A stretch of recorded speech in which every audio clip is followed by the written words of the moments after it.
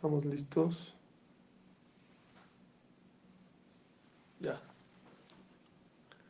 Bueno, siempre es para mí un gusto poderme conectar con todos ustedes. Muy buenas noches. Que esta clase sea para Rafa Shalamá de Rafael, Abraham, Ben Ivón, de Jaime Belinda Yafa, de Eduardo David Ben Enriqueta y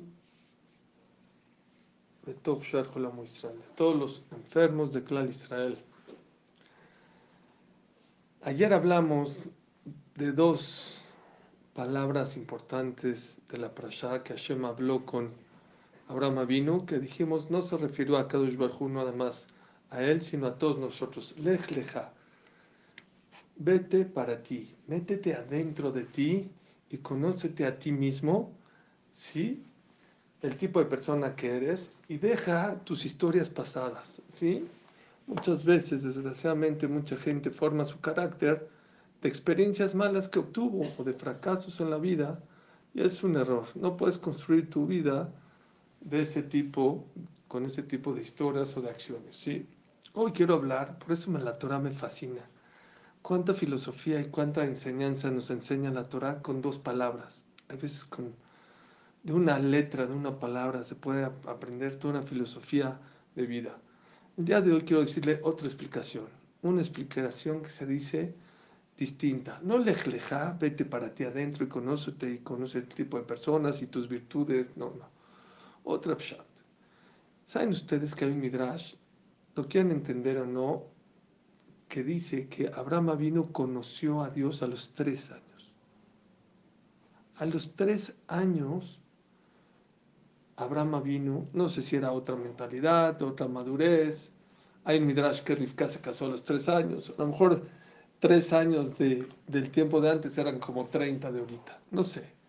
Pero desde los 3 años Abraham vino, ya conocía a Dios. Ya entendía que hay un piloto, que este mundo no se puede manejar por sí solo. Y aún así, cuando Hashem, no nada más eso, ¿saben ustedes que una de las pruebas, de los retos que tuvo Abraham Avinu, que hablamos ayer, ¿saben cuál fue?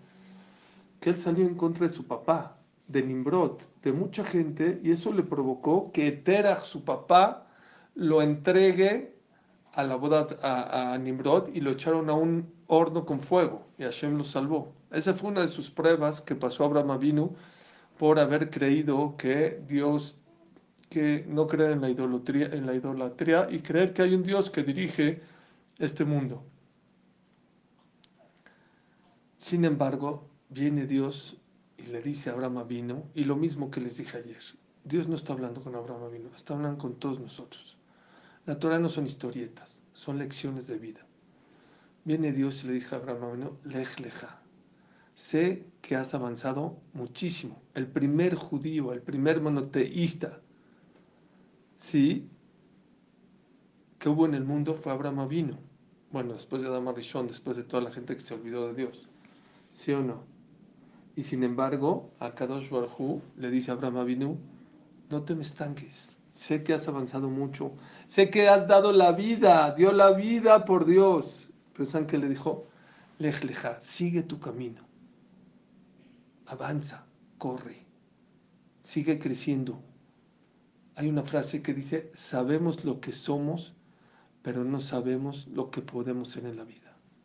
No nos imaginamos el potencial que tenemos en esta vida.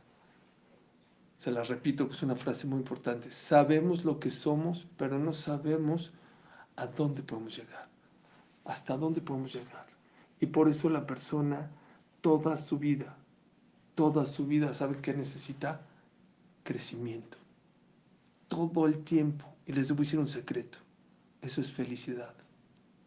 Felicidad es logré crecer en todos los ámbitos, ¿eh? Ahorita no estoy hablando de religión. Me quito la barba, me quito la kipá. Ahorita no estoy hablando de Torah. Estoy hablando como ser humano. ¿Saben cuál es la diferencia entre un animal? Es que siguen, perdón. Ya, déjenme quitar la sala de espera. Ya, está bien. Sí, ¿Saben cuál es la diferencia entre un animal y una persona? El animal se llama en hebreo behemá. Behemá, saben ustedes que en el judaísmo todas las palabras, no es porque a uno se le ocurrió llamarle behemá, por eso se llama el animal. Tiene un sentido. La misma palabra te llama y te describe el objeto o la cosa que le llamas. Behemá es ba-ma. El animal, nace toro, crece toro, muere toro. No hay una superación personal en el animal, no existe. Un borrego, nace borrego, crece borrego, muere borrego. Por eso se llama Bema, ma. Lo que tiene en ella cuando nace es lo que tiene ella cuando muere, es lo que tiene cuando crece. Siempre va a ser lo mismo. Un animal no hay superación, siempre va a comer igual, va a dormir igual, va a ser impulsivo igualmente. Es lo Sí, la persona. No, ya. Déjenme quitar esta sala porque si no, no les voy a poder dar la clase. Un segundito.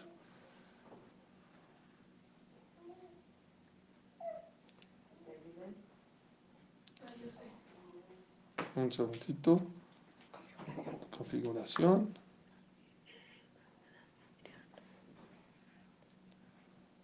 Abajo, ¿no?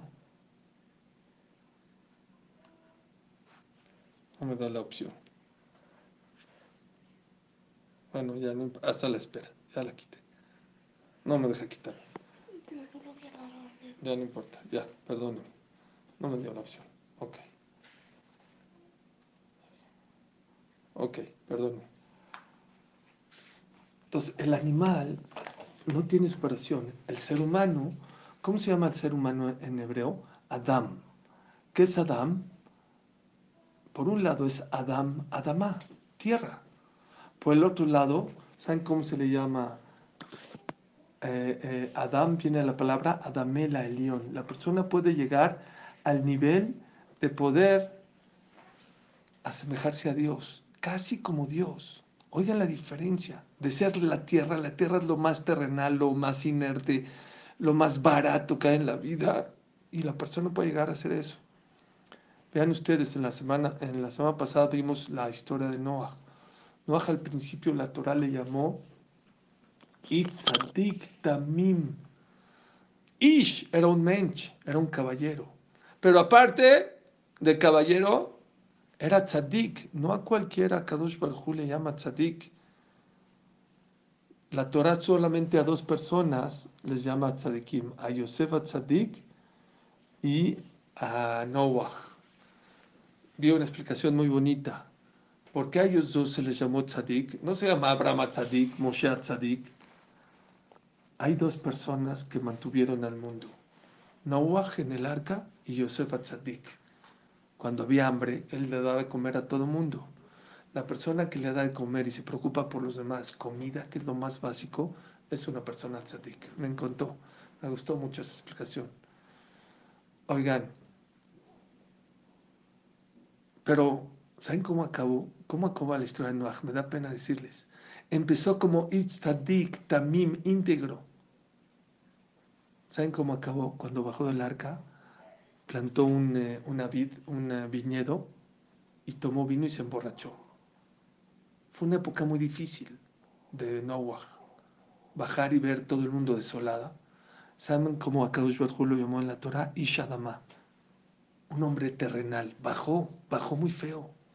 De Ish, Tamim, Tzadik, íntegro, Tzadik, ¿a qué bajó?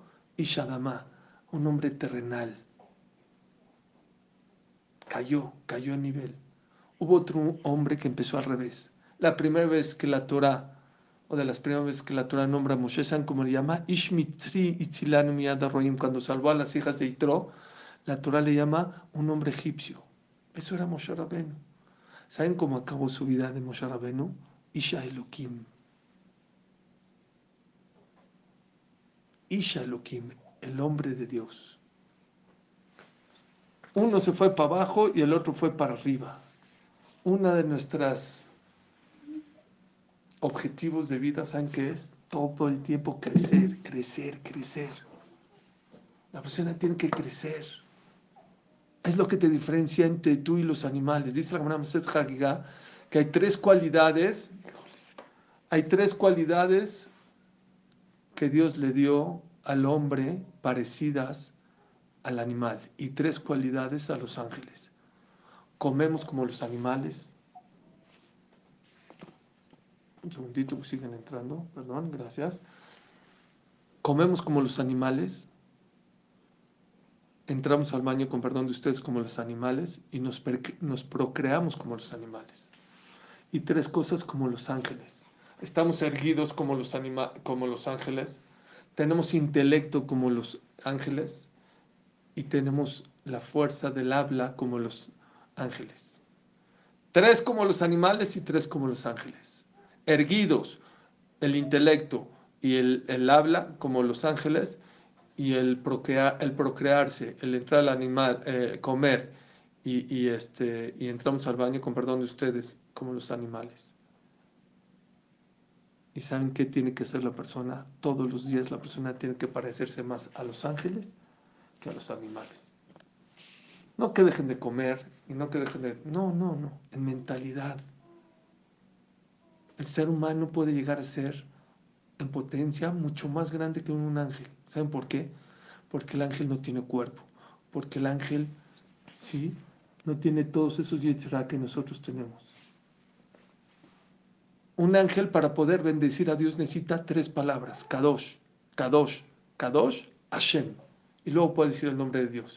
Primero tiene que alabar a Dios tres veces y luego él puede alabar a Hashem. Nosotros decimos Baruch Atah Hashem. Con dos palabras ya podemos mencionar el nombre de Dios.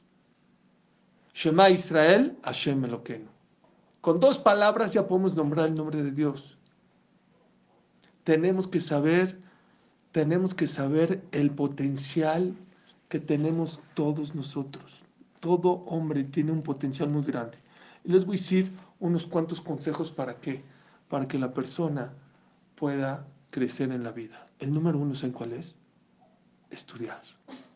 Hay que estudiar más, hay que leer más, hay que conocer más.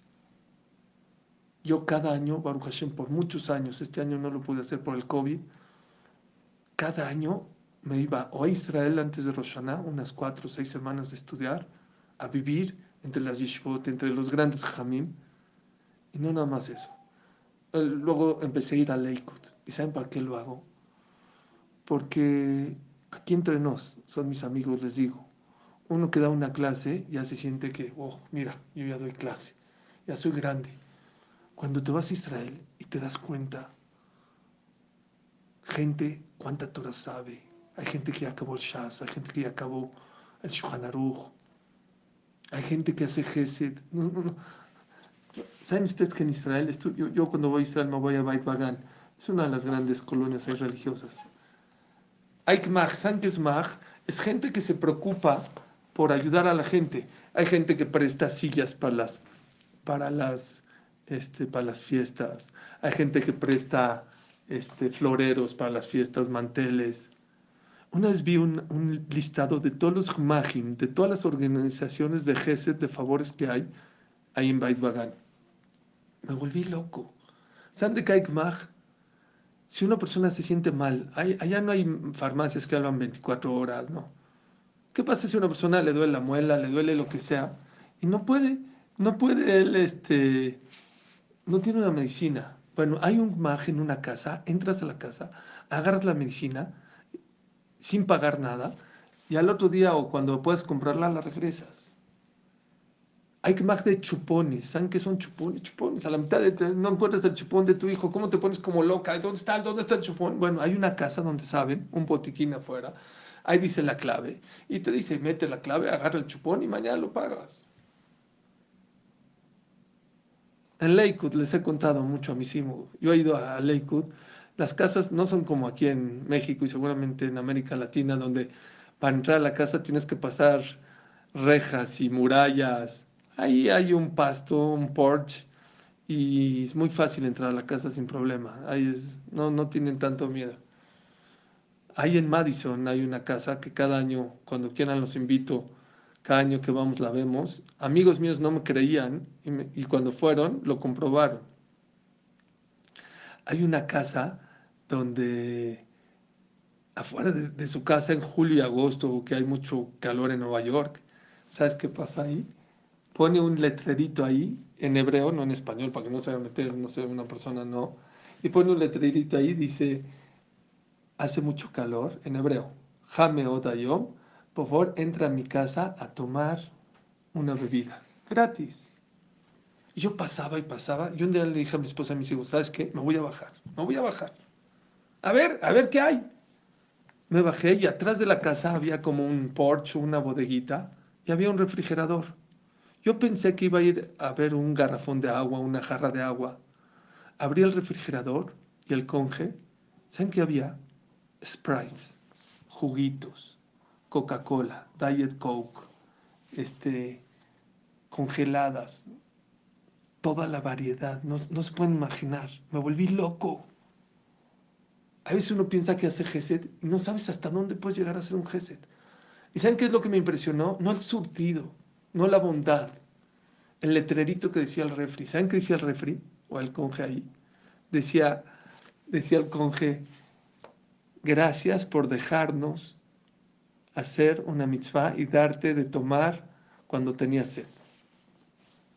O sea, todavía te agradecen porque te bajaste a tomar agua y te metiste a la casa del otro a tomar un refresco, un agua, una congelada, un juguito. Entonces, algo de lo que yo quería decirles es, si quieres, si quieres tú aprender en la vida a crecer, tienes que leer mucho, tienes que estudiar mucho y tienes que juntarte con gente grande. Hay una frase que me encantó, aprender de todo el mundo, hay que ser humilde. La persona que no es humilde no va a aprender. ¿Quién es él para que me diga algo? La persona que no es humilde, difícil que pueda ser una persona que tenga crecimiento, porque no le gusta aprender más que de él mismo, o de sus errores, o de sus problemas, o que la vida le enseñe. Pero hay gente que se cree que ya se lo sabe todo. Yo tengo gente identificada que no puedes hablar con él, porque todo lo que le dices, ya me lo sabía, ya me lo sé, ya, entonces, ¿sabes qué? Mejor no te lo digo. Tienes que ser humilde. Tiene que ser como una esponja. Eis jajam alomed mikol adam. ¿Quién es el sabio? El que aprende de todo mundo. De un niño puedes aprender. De todo en la vida tienes que aprender, pero para eso tienes que ser humilde. Número dos, ¿saben por qué se necesita ser humilde en la vida? Para poder crecer y avanzar. Es decir, ¿por qué? Porque una persona que es humilde aprende a tener un mentor. ¿Saben ustedes que ahora los jajamim o los mentores o los maestros ya no nada más son maestros, los quieren como amigos, como psicólogos, como confidentes, como dice, hacerle jarra, buknele jajaber. Hazte de un rabino y adquiere un amigo. Hay gente que piensa que son dos, no. Hacerle jarra, buknel. Lo mejor es que tu rabino sea tu amigo. Eso es lo mejor que te puede pasar en la vida. Y qué bueno, ¿eh? Porque hay confianza, porque se rompen las barreras. Eso es algo muy importante en la vida. Pero les voy a decir una cosa. Mucha gente se le olvida ser humilde y aprender que cuando tu rabino, tu mentor, tu maestro o ese líder que tú escogiste te regaña, aprendas a escuchar y a bajar la cabeza. Es muy importante. Hay gente que como confidente sí lo acepta, como para enseñarle algunas cosas sí, pero en el primer momento que le llama la atención, no, ya se enoja. No te enojes, no te enojes. Y eso, ¿saben por qué? Es falta de humildad. No estamos hechos. Nos falta mucho para crecer. Así es el jinuj. El jinuj pregunta por qué ¿Saben ustedes? No necesito decírselos. Que somos una creación impresionante. El ser humano, lo decimos cuando decimos Asher Yatar et Adam bejochma. Es una sabiduría increíble. El ser humano, los ojos, el cerebro, el corazón, cómo bombea, los nervios. Ishtabach Shemolad es una máquina perfecta. Una vez un jajam fue con un doctor, dijo, jajam, Él dijo al doctor, no entiendo, doctor, cómo cada lunes y jueves me enfermo de la garganta. Dijo, yo no entiendo cómo la gente no se enferma todos los días. Si tú supieras la perfección que tiene que sincronizar tu cuerpo para no enfermarte de la garganta, del corazón, de esto, te volverías loco.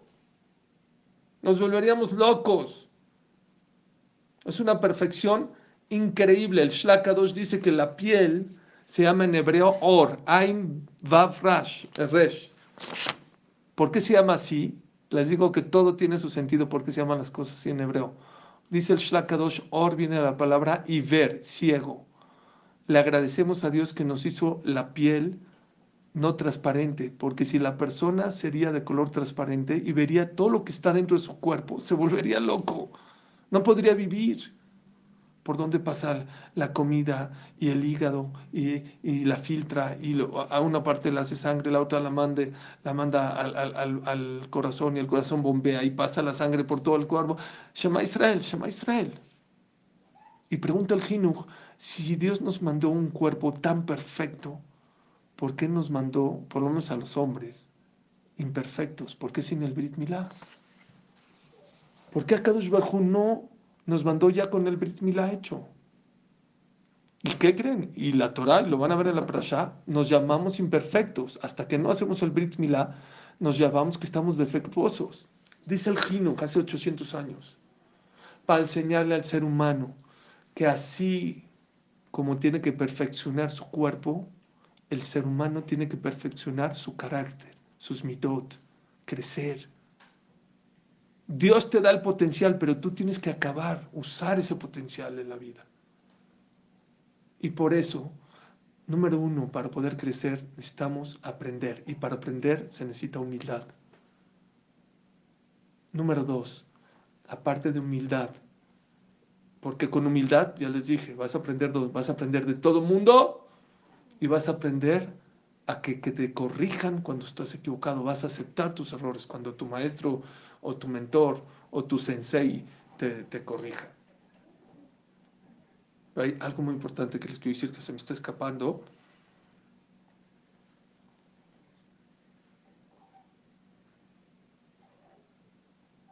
Ok, ahorita me acuerdo. Es que estaba muy padre lo que les iba a decir. Eh, bueno, es el primer punto que les quiero. Ah, sí, ya me acordé, ya me acordé. Escuchen esto, aprender de todos, ¿eh?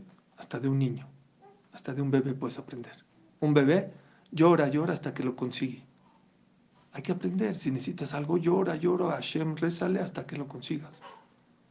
Hay mucho, una vez de una clase de eso. Un bebé está contento, sonríe, solo cuando tiene hambre, le das de comer, ya está feliz. Hay muchas cosas que se pueden aprender de un ratero, trabaja a escondidas, si falla vuelve a intentar. Hay muchas cosas que se pueden aprender de mucha gente, pero les voy a decir un secreto. Aprende de todos, pero pégatele a los grandes. ¿Oyeron este consejo? En todo. Aprender de todo mundo, pero pégatele a la gente grande. Es lo que yo trato de hacer por lo menos una vez al año.